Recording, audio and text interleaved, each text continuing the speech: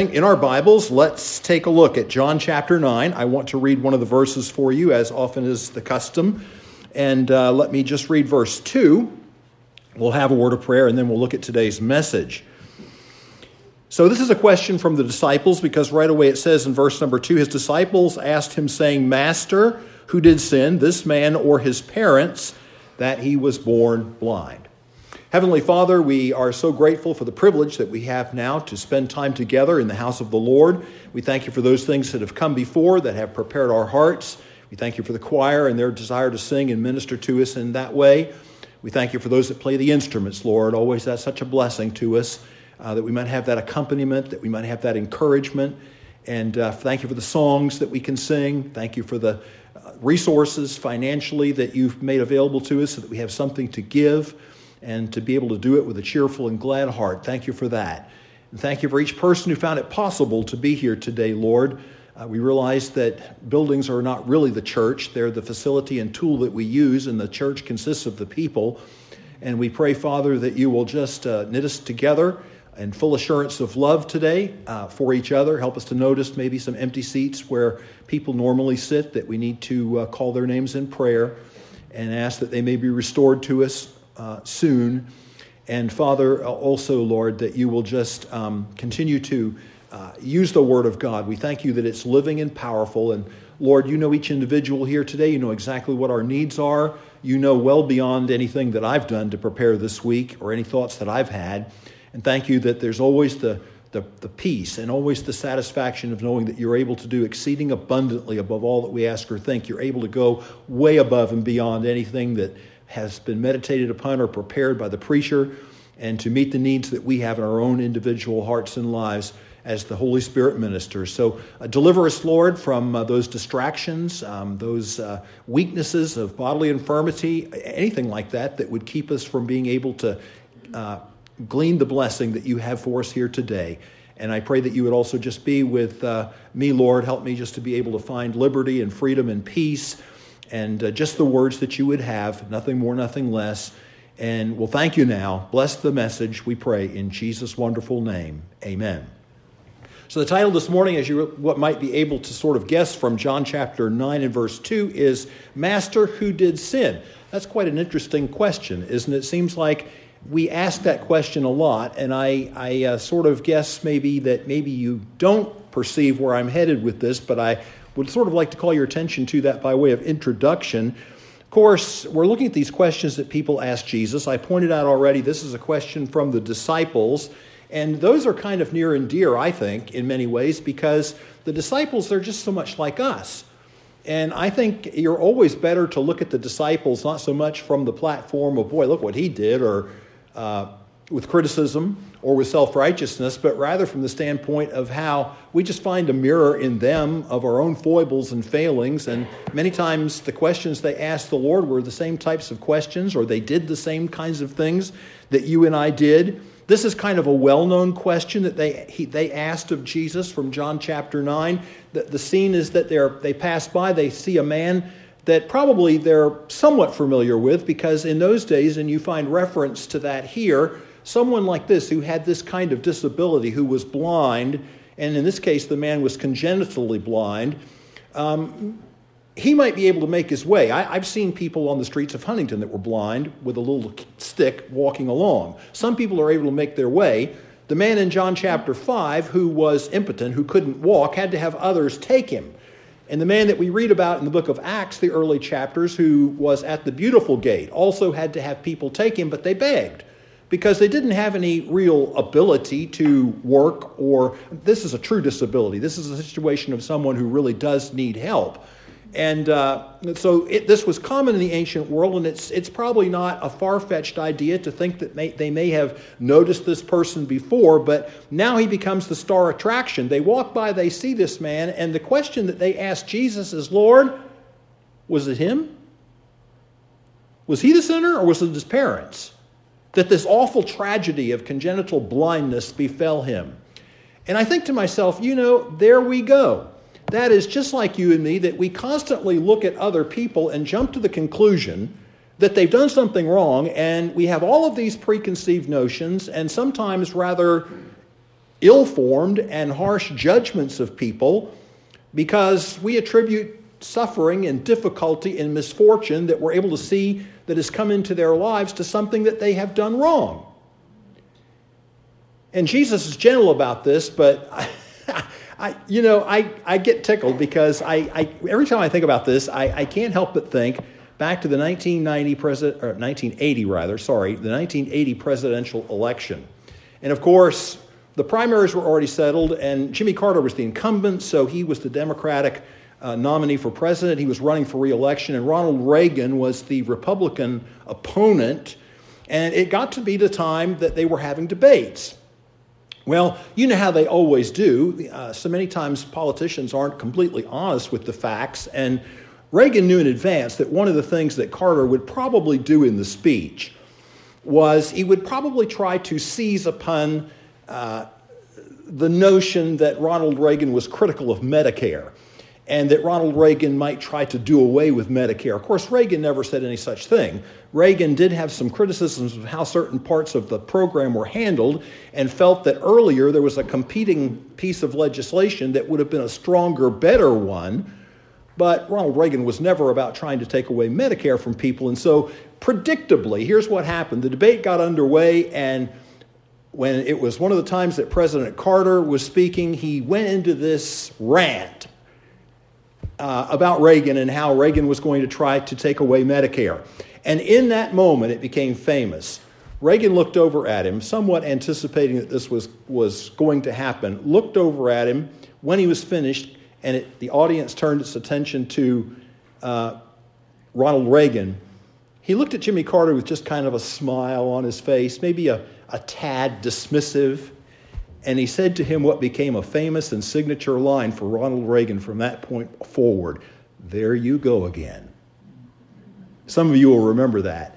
As I say, it became a signature line from that point forward. The audience laughed, and because, he beat him at his own game and sort of exposed the fact that this tired rant, as I say, of Carter's was recognized by people as being exactly that. It didn't really have a foundation in fact. Well, I think about that story because I think that applies to you and me here. There you go again. I can see Jesus, in a certain sense, thinking about the disciples. There you go again. And of course, it's a human story, but it does help us to try to understand that sometimes the Lord is exceedingly patient and long-suffering with us, doesn't it? Because this question that they asked, if you really think about it, Lord, who did sin, this man or his parents, that he was born blind? This not only reflects poor theology, but as I say, preeminently, it reflects this tendency that is so common to you and me to rush to judgment of people. And so that's what I want to talk about a little bit this morning. We're going to, first of all, look at the assumption, which is kind of what we've talked about a little bit already, to try to get the question in our mind and what they're thinking about, but I want to elaborate a little bit more on it. And then we'll spend the balance of the time that we have looking at the Lord's answer, and hopefully we learn a few things and can be admonished once again to be cautious and careful in this respect.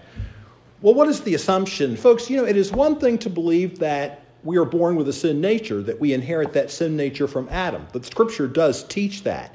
It's one thing to believe that. That's true. Wherefore, as by one man sin entered into the world, one man, and death by sin, and so death passed upon all men, for that all have sinned.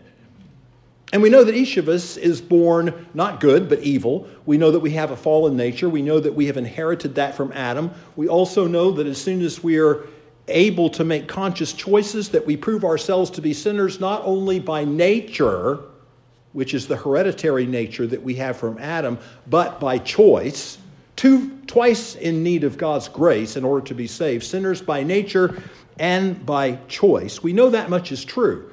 But you are making a quantum leap that is really not supported in Scripture to say that its punishment is also happening prior to the fact that the punishment itself is inherited.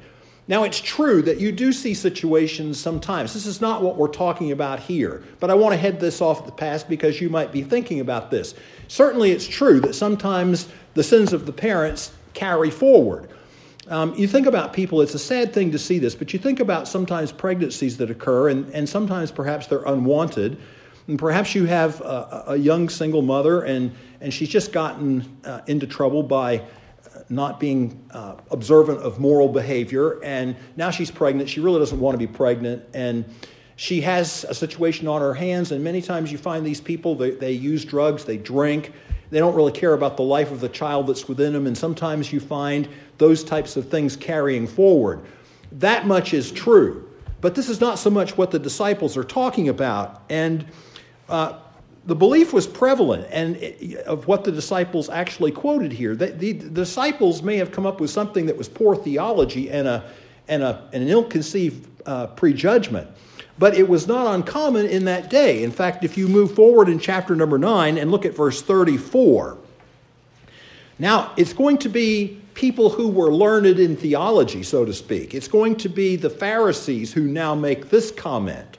And later in the story, as it unfolds, they themselves say to this blind man who has now been healed, they say to him, well, the verse says, they answered and said unto him, Thou wast altogether born in sins, and dost thou teach us? And they cast him out. When you see that expression, they cast him out, that essentially means they excommunicated him. That's what happened there. Thou wast altogether born in sins, and dost thou teach us? How haughty, how self-righteous. And yet God at times may visit, chastening upon people from their sins. We know that that's true. You think about the man in John chapter 5. I referred to him earlier, but let's turn a couple pages back to that for just a moment. In John chapter 5 and verse 14. Now, Jesus found this man after he healed him. You remember the story. We actually had a message from this in this same morning series.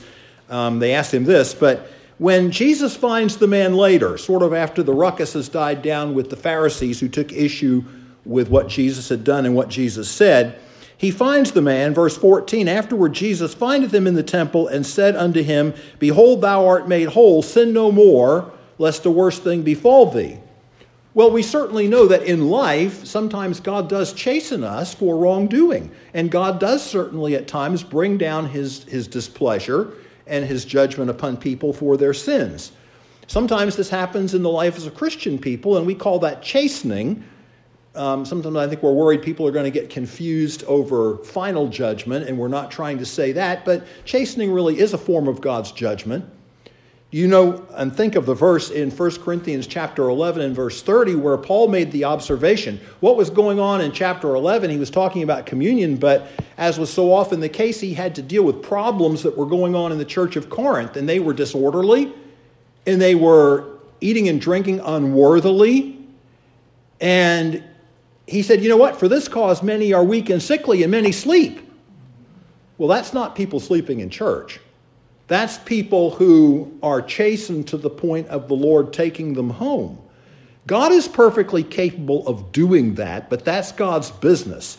And there are many times, I think, that it is true. We're exhorted to judge righteous judgments. There are times when we can observe that God has, in fact, visited his displeasure on some. It's one thing to have that. It's another thing altogether to leap to the conclusion that because someone has a particularly grievous instance of suffering in their lives, like this man, to be born blind, it's another thing altogether to leap to the conclusion that that's happened to them because they've done something wrong or because their parents did something wrong.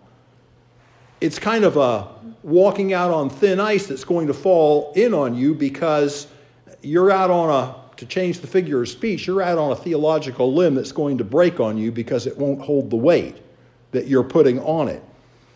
So the disciples were wrong, and one of the reasons that they were wrong is because they didn't have all the facts. So number one, they were wrong because of ignorance. And I point this out because these are the same two things. This one and one other, these are the same two things that are so often at work when you and I make the same mistake and do the same thing. We don't, number one, have all the facts. We think we know something, but how often do we really know all the facts? And many, many times we leap to judgments and say things about people and we really don't know everything that's going on. We're not qualified to say that. Which is why the Bible has so many warnings, judge not that ye be not judged, and all of these types of things. So in their particular case, I think we can talk about poor theology, but the biggest thing that we see here is just the fact that they didn't have all the facts and it was ignorance. But the Pharisees, when you get down later in the chapter to that verse 34 that I read a moment ago, thou wast altogether born in sins, and dost thou teach us? And they cast him out. Now you're adding, because they not only were wrong because they also did not have the facts, but they added another wrong to this, and that was that it was their whole judgment was tinged with an air of haughtiness, arrogance, pride, and self-righteousness. Now, beloved, when you put those things together, I feel ashamed sometimes because I think that's exactly what's operating sometimes in me and you. We don't know the facts, we're ignorant of the facts, and on top of that, we conceive of ourselves as being oftentimes better than other people, and that subtle pride keeps sneaking in, and it causes us to say things and form judgments that are altogether unwarranted. We're all guilty of it. And so that's what's going on here with the assumption that's been made. I sort of like the story I ran into recently about the first grade teacher. Some of you have been teachers, so you can perhaps identify this, and if you didn't teach in public school, maybe some of you had taught in Sunday school before, but so this particular lady was a teacher of first graders, and she had the kids coming into the library for a reading session, and they all sat down in front of her on the carpet there in the library and were eagerly awaiting the story, and she was in front of them, and she had the storybook on her lap, but she had the storybook turned down. She wasn't quite ready to get into the story. She wanted to kind of engage them a little bit first, and so she said, "Raise your hand if you like pizza." Well, boy, it didn't take long. I mean, those hands just went up like that, almost the speed of light. Well, then she upped the ante a little bit. She said, "Raise your hand if you like chocolate chip cookies." And man, if they could go up faster, they went up faster. Some of them threw both hands up. And then she asked them this question. She said, "Raise your hand if you like frog legs." Well, all the hands went down. And if there was anything to be heard, it was kind of just a collective, "Ew." So the teacher said, "Really?" She said, "Do you know that frog legs are considered a delicacy in French and Japanese cuisine?" The little kid just kept looking at her like... And then she said to the kids, "No, wait a minute." She said, "Raise your hands if you've actually ever eaten a frog leg." Okay, now I won't ask you to do that. I have one time. It wasn't bad. It's kind of like fishy chicken. I mean, it didn't really make me want to go do it again, but it was okay. I mean, whatever. It's not a problem. But raise your hand if you've actually eaten a frog leg. Nothing. Silence, dead silence. No hand was raised. Kids kept looking at her almost with a look of horror. The teacher said to them, she said, "How on earth do you know that you hate frog legs if you've never even tried them?" And the kids just shrugged. They didn't know what to say. Finally, one of the boys said, "They sound gross." There's another girl that said, "I think I'd throw up if I ate one." Well, the teacher used this as a great opportunity to launch into the whole idea of preconceived notions. You laugh at that story, but I do remember one time we had some folks over for dinner. There was some younger couple was newer to the church, and their parents had attended some too, so we just asked them both over, and we had a sort of maybe a typical meal like we would have for company. And we got into the meal and had conversation, and people were eating the food and all this kind of thing, and finally someone said, "This is really good. What is it?" I said, "Oh, venison." You could just kind of sense a slight little, nothing was said, but you could just kind of sense a slight little. And then the younger husband and the younger couple told me later, he said, we weren't quite sure what to think. And I thought, really? You live in rural central Pennsylvania? But it's strange how these things happen, right? And everything is kind of relative by your experience, but we do sometimes do this, right? We rush to judgment. We really don't have all the facts. And that's what's going on here. So let's see how the Lord deals with this. So in the answer, Jesus provides a correction to this, and it's so typical of Jesus. I mean, he's gentle. This question is asked by the disciples, and I marvel, as I say sometimes, at the Lord's long-suffering, but I don't think that he was just long-suffering with them. I think he's probably twice as long-suffering with me. But you know what, folks? The truth of the matter is there can be a whole vast variety of reasons, other reasons, that is, that other people have suffering and misfortune in their lives. In this particular case, I want you to think about the one that's right here for a moment. In this particular case, you have blindness. Nobody here wants to be blind, much less to have been blind from birth. So you can talk about the fact that this was a difficult thing, and I wouldn't downplay that at all. I think it is a difficult thing to have to be in a situation like that. But Jesus says that the reason for it is, as he clarifies, verse number 3, neither hath this man sinned nor his parents, but that the works of God should be made manifest in him. And like I said, you can think about this from a human standpoint. You can think, wow, you mean the Lord was involved in this even in this man's birth, even before his birth. The Lord knew this individual. And the Lord chose this individual because he wanted to use him as an object to display his powerful works. And you can look at that from a human standpoint, and you can also rush to judgment and say, that's not fair. Be mighty careful when you start talking down to God about what's fair. Rather look at it this way. If you think about it from the standpoint of heaven, you know, folks, we're bound by time. It's true. So we have this weakness. We're bound by time, and we think of what's here in this life and the things that we go through here in this life as all there is. The truth of the matter is, do you think that man who was born blind in glory now, do you think that he's even worried about that? No. He's praising God because God sought him out. God knew him before he was born. God formed him in order to make him a special trophy of his grace and to use him as a living example of this saying, this I am saying that this story carries all the way over from chapter 8, where he said, I am the light of the world. This man was living proof of this physically and spiritually, which Jesus' miracles were meant to betoken spiritual truths. And these miracles, by the way, were, according to the Old Testament, and notably in the book of Isaiah, these miracles were well known to be indicative of the Messianic age. Here's just a couple of examples of this. Isaiah chapter 35, you can write the reference down, or you can turn if you want. It probably doesn't take that much to beat me to it, because these pages don't part too readily. But here's Isaiah 35 and verse 5. Then the eyes of the blind shall be opened, and the ears of the deaf shall be unstopped. If we go over to chapter 42, you have another example of this.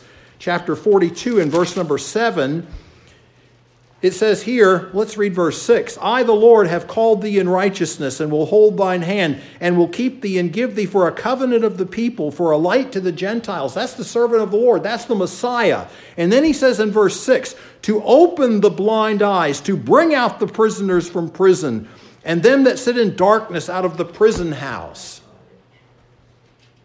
And this man is not only chosen by God to illustrate that saying, I am the light of the world. He that followeth me shall not walk in darkness. Now, the Lord corrected the physical problem, but the spiritual truth was paramount, because later in the chapter we read that Jesus sought him out and he came to know the Lord as his personal Savior. We read about that here in the latter part of the chapter. So look over in verse number 38. Jesus, let's read verse 37. Jesus said unto him, thou hast both...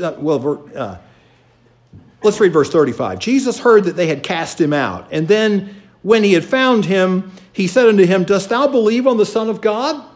That's another question in the chapter. He answered and said, Who is he, Lord, that I might believe on him? And Jesus said unto him, Thou hast both seen him, and it is he that talketh with thee.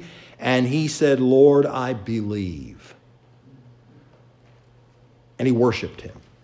Now, what have you got? You've got a man chosen before the foundation of the world. Yes, he comes into this world facing certain hardship as a result of the choice that God made, but God also chose him to be a trophy of his grace. He becomes one of the 7 sign miracles in the Gospel of John. He becomes a powerful living illustration of one of the I am sayings in John. I am the light of the world. He that followeth me shall not walk in darkness, but shall have the light of life. He becomes all of that. And I ask you, do you think he's holding the Lord, taking the Lord to task in glory now about the few days of hardship that he endured in this life? And I suggest to you that neither will you. Neither will I, and that we will all be ashamed of those times when we did.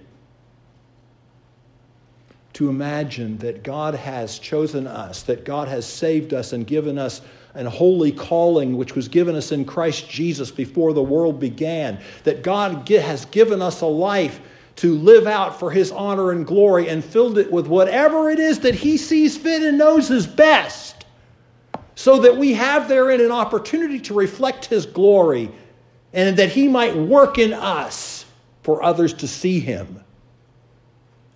We need to look at this a different way. But we all have trouble with it, don't we? But we need to be reminded that we need to look at it a different way. Let's move forward to anticipate another story, John chapter 11. You talk about someone who had difficulty and misfortune come into his life. Would you have said that Lazarus did something wrong? But Lazarus went sick. Right? And when Lazarus went sick, Jesus was a couple days off, and the sisters, this is the Mary, Martha, Lazarus family, don't forget that. They were close. Now Jesus loved Martha and her sister. These people were close. Jesus had a very close relationship with them. It's not that Jesus doesn't love us all, but Jesus had a very close human bond and relationship with these people. And when they sent word over, he whom thou lovest is sick, what would we immediately expect? Well, surely if he loves him, he'll take care of the situation. He didn't. Do you think it caused the sisters to question God? Sure. They upbraided him when he finally went and got in earshot of them. They both sort of hit him with the same question. Lord, if thou hadst been here, my brother had not died. Truth of the matter is, Jesus didn't need to be there. It was apparent that Jesus had something else going. And, beloved, look, I'm not preaching rough because I just see me. I just see you. They were in a rush to judgment. Why didn't he come? Must mean that he doesn't love us like he said he did. Must mean that he doesn't care about us like the Bible says. And we begin to doubt and we begin to waver. And what's Jesus' response to this? Look at verse number 4. When Jesus heard that, he said, This sickness is not unto death, but for the glory of God, that the Son of God might be glorified thereby. You know, folks, there are a lot of things in life that we don't choose. And there are a lot of things in life we wouldn't choose. I can tell you a whole long list that I've got. I've got a whole long list of things I don't want to see happen. And I've been a pastor for all my years of career. And I have seen a lot of stuff happen to people. And I think to myself, boy, that's one I hope I never have to deal with. I hope I don't ever have to deal with dementia. There's a lot of things I could tell you about, and you probably have your list too. I guess it would be more appropriate to say, I just hope the people around me don't have to deal with dementia on my part. I have a lot of things on that list, but you know, in my better moments, on my better days, I just say, Lord, whatever it is, I'd just as soon be raptured than die. Wouldn't you? Amen. Well, I'll tell you what, that's the blessed hope. But if it takes dying to understand what it is to walk the veil with him and the fact that precious in the sight of the Lord is the death of his saints, if it takes that,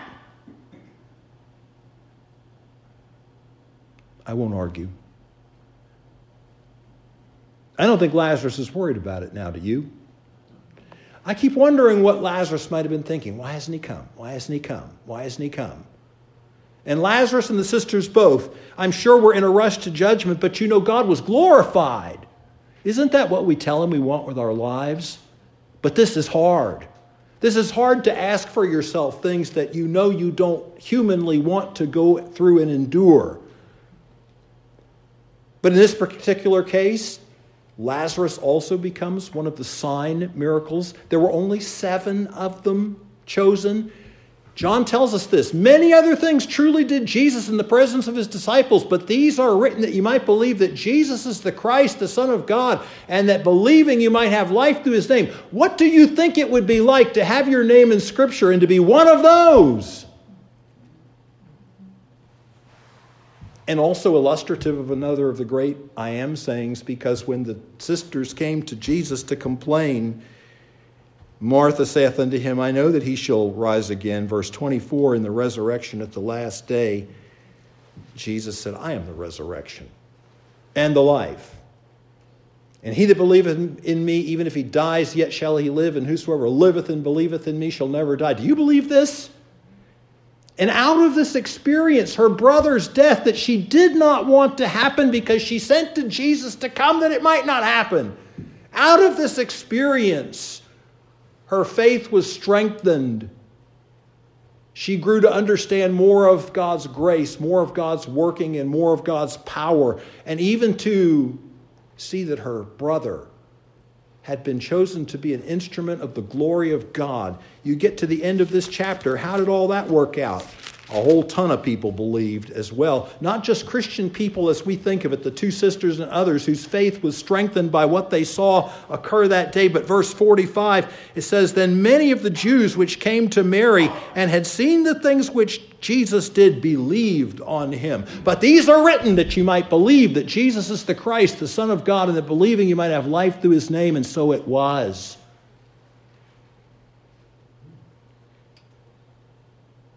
I reach out, beloved, because it's so hard. It's easy to preach and it's hard to live. Because there are so many things in life that are hurtful. I mean, they're hurtful to us when we look at them on the surface. Not minimizing, they do hurt. There are so many things that can go on in life that don't seem fair, that don't seem just. But you know what? It keeps on bringing me back. What do I really believe?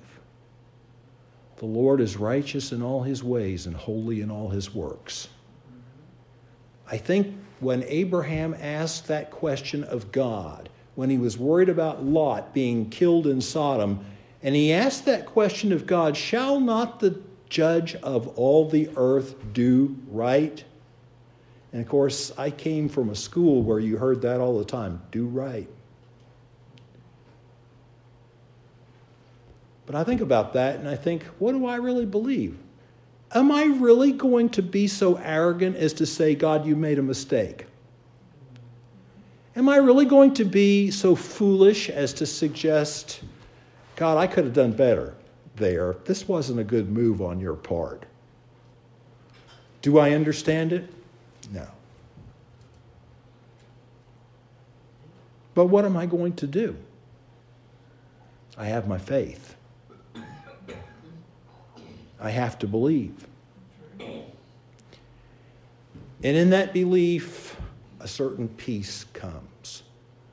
The longer we kick against the pricks, the longer we wrestle, the longer we allow ourselves to be frustrated by things, the less of the peace we have.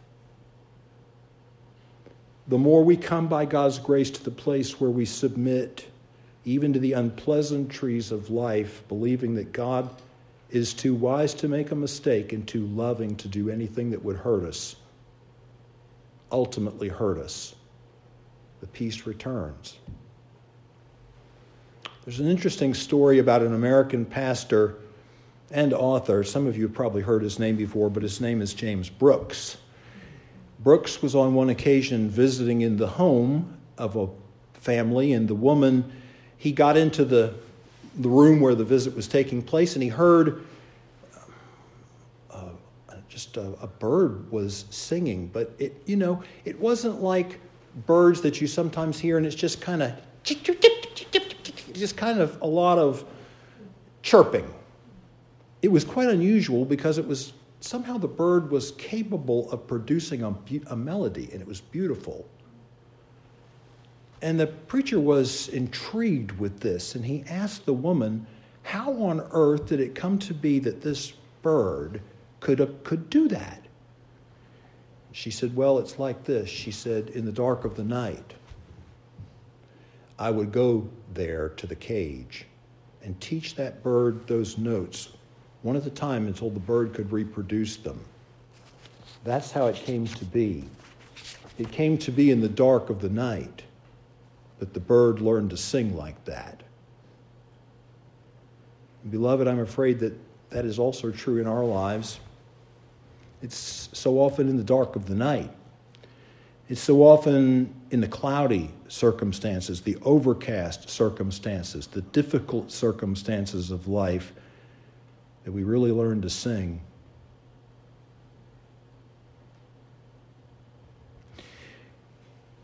Two cases here in John that I gave you as illustrations of the fact that, there are a lot of reasons that misfortune, suffering, and difficulty come into the lives of people, just as examples to prove how little so often we know and how wrong we are sometimes when we rush in to judge. And I would think about one more. We don't really have time to talk about it. I just want to mention it. I think about Job. And Job, to my knowledge, and I think to yours too, because if you read the book, never really found out why. We know why. At least we know what God gave us to understand of why. Job doesn't know about this contest, so to speak, that's going on between Satan and God. When I first started reading that book, and in weaker moments I still think about it, but I think about it now and I smile because I realize it's the wrong reaction. But I used to read that story and I used to think, the Lord, next time you decide to prove something to Satan, find someone else. But that's how we are, see? Nobody stands in line for it. Job never really found out. But the Lord had his reasons. Now the whole story is recorded as one of the truly unique books in the Bible that deals, you talk about the fact that the Bible deals with every issue. In one way or another, the Bible does. The whole book of Job occupies a very unusual place in Scripture in being basically a treatise, a theodicy of suffering. Or to put it in different ways, why is there suffering in the world, or why do bad things happen to good people? The Bible's not afraid of approaching those subjects. You can't ask a question too hard. But we're often warned, I think, about these judgments. And I think of a couple of verses,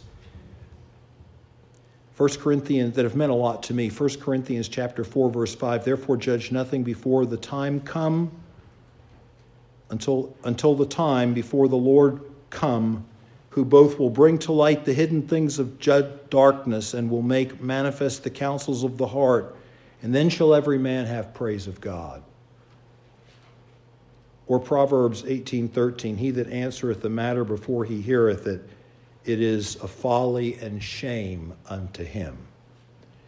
And beloved, I believe that you and I have made a big mess a lot of times and are going to end up with a lot of egg on our faces for things we've jumped to conclusions about and were wrong. It happens to all of God's people. But so here's a story just to sort of illustrate the point. This one was John Wesley. John Wesley didn't have a very high regard for a certain gentleman. He thought he was miserly and covetous. And on one particular occasion, the man made a small contribution to a very worthy cause of charity that undoubtedly Wesley was involved with in some way, and Wesley openly criticized him. But after the incident, the man went to John Wesley and he said, I want to give you some idea of my circumstances. He said, you see, before I became a believer, he said, I wasn't wise. I ran up very significant debts. And he said, so now, he said, I can only give my tithe and sometimes a little bit more. Because he said, you see, I must prove to those people that when Jesus changed my life, he also made me an honest man. Can you imagine how John Wesley must have felt? Well, he apologized. Thank God for grace. He apologized to the man. But I want to ask you one other question in closing, just to show you, try to bring this a little closer than John Wesley. You have a hymnal that's produced by Majesty Music. And this particular hymnal has many, many of Ron Hamilton's songs in it.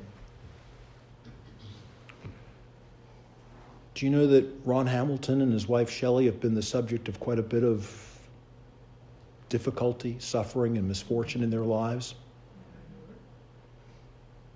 I want to tell you something, folks. When I was doing graduate work in school, I had a graduate fellowship, which meant that I was a graduate student, but I was also part of the faculty because I taught first-year Greek for 2 years and second-year Greek for 2 years. So on Wednesdays, when there was faculty meeting in the War Memorial Chapel, I went, just along with the full-time faculty. We were required. And you'd go to that meeting, and it was just kind of a once-a-week meeting that was held there. You know who was a part of that also during my years there? He's a little older. Ron Hamilton. I was there when he was diagnosed with that situation with his eye. I was there when the prayer request was read that we were to pray for him. I was there when it happened. Would he have chosen to lose an eye? I doubt it. Little did he ever know that out of that would come Patch the Pirate. Sometimes God just works in ways that we can't quite understand. Later in life, 2013, I believe, they lost their son, Jonathan. He jumped off a building in Greenville, South Carolina. He took his own life. He's the one who wrote the lyrics to the song, You Are Only Always Good. But somehow he was overcome. Somehow he believed the lie.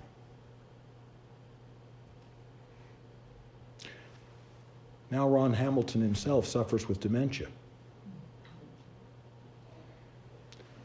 How many of you here this morning are willing to stand up and say it must be because of some hidden sin in his life? Do you see what I'm talking about? Doesn't make us look too good sometimes, does it, beloved? Best if you don't really have the facts to be able to make wise and righteous judgments to keep your mouth shut. Because he that answereth a matter before he heareth it, it is a folly and shame unto him.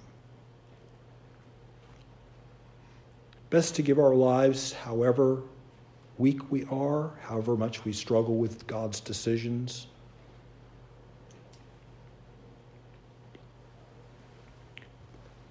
Best to put them in the hands of somebody who knows better what he's doing than we do. And trust him. Dear Heavenly Father,